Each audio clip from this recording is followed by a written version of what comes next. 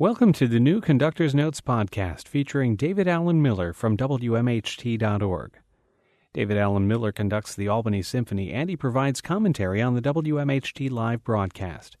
David's commentary is full of fascinating stories about the music, the performances, and more. In order to keep the program mostly music, some of what he provides ends up on the cutting room floor.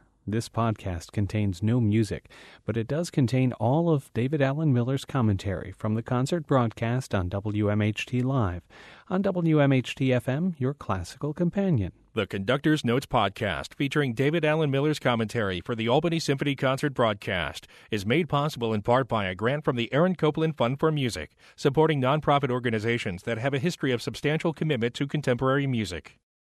Our concert began with the world premiere of a new work by one of the orchestra's 4 resident composers, Dorothy Chang. Before I say a few words about Dorothy, I should probably just mention this incredible residency we are coming to the end of after 3 long seasons. It's called a Music Alive Extended Residency, and it's made possible by the League of American Orchestras, our parent organization, and a wonderful composer advocacy organization called Meet the Composer. And what Music Alive residencies seek to do is to bring composers into communities and have them really spend substantial time, significant time in the communities, working with schools, with the community, with orchestras, and building a very close relationship. We've been very fortunate these 3 years to have not 1 or 2, but in fact 4 resident composers, of whom Dorothy Chang is one, and every composer has had different pieces performed and premiered by the symphony, a great number of pieces. One composer has actually had an entire CD made by the symphony over the tenure of his 3 years. And in addition, all 4 composers have done extensive youth school outreach program in our area schools. Dorothy Chang, this evening's featured composer, actually spent 2 years in the Postenkill and George Washington elementary schools, where she sort of created an amazing collaborative oratorio or cantata with a group of 4th and 5th graders all about life on the Erie Canal. Anyway, this is the final event in Dorothy's residency, and it is a world premiere, I believe the 3rd we've given during this residency. And it's a work inspired by rather ancient Chinese poetry from the Tang Dynasty. The Tang Dynasty was sort of the flowering Renaissance period in Chinese art and culture because the Tang emperors, who reigned from the 6th century for, 400 or 500 years, were extremely enlightened emperors who believed greatly in the power of poetry and art. In fact, I was sort of amused because Dorothy told us she's been reading 600 or 700 poems of Tang Dynasty poets. Poetry was very much prevalent through the period. In fact, the Tang Dynasties so loved poetry that they insisted that all of their government ministers be accomplished poets. So I've always found it somewhat entertaining to imagine what job interviews must have been like. They would never ask them about any qualifications. They just say, read us a poem and okay, you can have the job. So anyway, Dorothy read a great number of poems by the leading poets of the Tang Dynasty. And then she fashioned 3 movements. They are called, first, Immortal Winds. It seems that all of these poet cabinet ministers were great wanderers. They would travel from city to city and led from place to place through the night and day along the River of Stars, which was in fact the name of the Milky Way that they gave it. So they would follow the River of Stars, thus the title of the entire piece, Along the River of Stars. And they would go from city to city. So the first movement, Immortal Winds, is really about this idea of traveling and restlessness as exemplified by these traveling poet ministers. The second movement, a very still and beautiful Chinese evocation, is called 1,000 Sounds Quieted, a line from a very still and beautiful reflective poem of the period, all about temple bells ringing and suddenly emptying the world of all sorts of thought and movement. The third movement, rather contrasting, not slow and introspective like the first 2 movements, is called Bright Moon Soaring. It seems that the leading poet of the era, like many of his colleagues, tended to have a great love of drink. I felt that drinking alcohol freed his mind and allowed him to communicate more with his poetry and to express more with it. He also tended to have a very close relationship with the moon. He sort of addressed the moon in many of his poems and considered himself a great friend of the moon.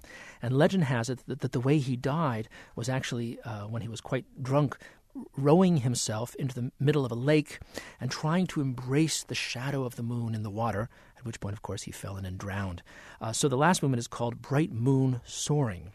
I'm afraid it's a rather daunting task I set forth for Dorothy to ask her to write a brand new piece to be the opener for a concert that includes Beethoven's Ninth Symphony. I think she treated it very wisely in that she simply put aside the idea of writing anything that might in any way refer to Beethoven Ninth and actually going in quite a different direction and writing a piece that evokes something as far away from the declamatory magnificence of Beethoven's Ninth as possible. So even though Dorothy is an American girl born and raised in Chicago, she's a second-generation Chinese-American and feels a close kinship to her ancestry. She's written, I think, quite a magnificent evocation of ancient China, early China, 6th century China, in this new work. The work, again, is called Along the River of Stars.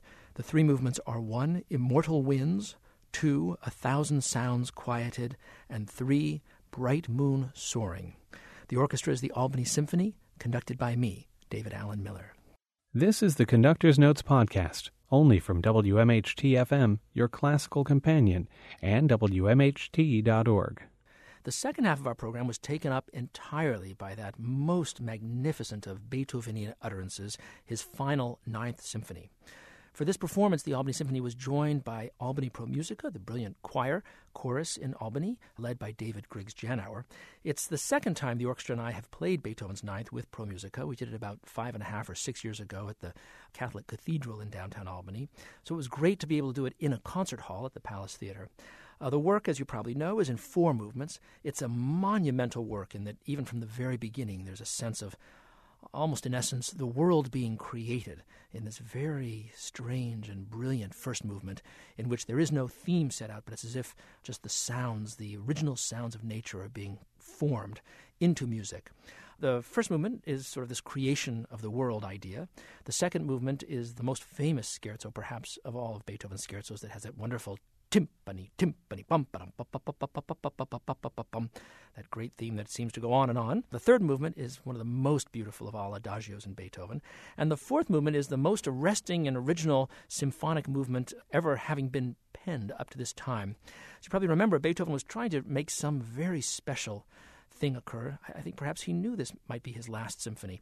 He hadn't written a symphony in about 11 years. The Eighth Symphony was written about 11 and a half or 12 years before the Ninth Symphony. He wrote the Ninth Symphony in 1823 and 1824, and Beethoven very much wrestled with the finale of the symphony. He wasn't sure whether to make it orchestral or what exactly to do with it. In fact, there were sketches for a finale that was purely instrumental that eventually became the main theme of the finale of his great late A minor string quartet. But he had always wanted to set that very famous and important poem of the late 1700s, Friedrich Schiller's poem An die Freude, to joy, the Ode to Joy, that had been written in 1785, and really was a sort of post-Enlightenment celebration of the idea that all of the world is about the creation of joy, of brotherhood, of happiness, and that if only human beings would love each other and love the world and love themselves, and if all men and women would be brothers and sisters, the world would be a perfect place. With this kind of celebration of humanism, in essence, not denying the existence of God. In fact, it mentions God, but God is kind of a humanistic, loving father who looks down at us from above the starry firmament, to paraphrase Schiller. Beethoven was very taken by the poem, and even back in the 1790s had planned to create a sort of oratorio based on it in their sketches from that period. He never got around to it at that time, but at a certain point he decided that he would try to create a choral finale to this symphony. Of course, that had never been done in music history before. Symphonies up to this point were strictly orchestral affairs, 4-movement orchestral affairs, so already this was a radical idea. And then Beethoven was faced with a very great challenge. It's funny, we think of the greatest composers as not having to wrestle with compositional issues the same way our poor living composers, for example, have to wrestle with them. But in fact, composing is composing, and Beethoven had lots of challenges to overcome in creating his works. And in this one, the challenge was, how do you get from the first 3 purely orchestral movements to this incredible vocal set piece of the poem by Schiller? And he thought about it and worked on it and couldn't quite figure out how to make a transition from the purely orchestral world to this world of voice and of poetry. And then one day, according to his amanuensis, Mr. Schindler, Beethoven came into the room and said, I've got it. What he had was the idea that before the chorus launched into the big ode, the baritone would stand up, or the bass would stand up and say, now, my friends, let's reject all that we've heard, or let's move beyond all that we've heard and rejoice in the beautiful words of Schiller. And well, fortunately, Beethoven dispensed with this idea of rejecting and having the bass say anything so overt, and also rejected the idea of his saying Schiller specifically. But he does, in fact, introduce the idea of the ode with the bass standing up and singing, "O Freunde, nicht diese Töne," "Oh, my friends, not these sounds." So what happens is he writes essentially a purely instrumental introduction to the finale, which actually has snippets of each of the first three movements. So you first hear a little bit of the first movement, then you hear yum, 8 bars, and between, quite creatively, as only Beethoven could do, he has the basses and the cello, in essence, speak in the voice of the bass singer. But it's as if the bass has not yet found its voice. So after these little snippets, the cellos and basses jump in with bum bum ba ba bum bum ba ba da in this sort of pseudo-recitative, spoken, sung idea, not yet having words, but in essence rejecting the ideas put forth in the first three movements and sending us to this wonderful new idea of celebrating joy, of Freude, and of brotherhood and sisterhood. Finally, when there's a little snippet in the winds of bum ba da da dee da da da yum da da da da dum, the cellos and basses answer bum bum ba da dee dum da da da da dee da, as if to say, look, that's great, let's work with that. And then finally, the tune is unveiled and the bass kicks off the entire phenomenally glorious Ode to Joy in all of its grandeur and glory. So now here is the Albany Symphony's performance of Beethoven's Symphony No. 9, including the Ode to Joy.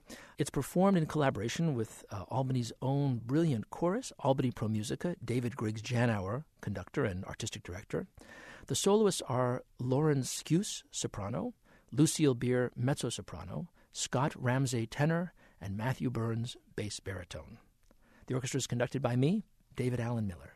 The Conductor's Notes podcast, featuring David Allen Miller's commentary for the Albany Symphony Concert broadcast, is made possible in part by a grant from the Aaron Copland Fund for Music, supporting nonprofit organizations that have a history of substantial commitment to contemporary music. This is the Conductor's Notes podcast, only from WMHT-FM, your classical companion, and WMHT.org.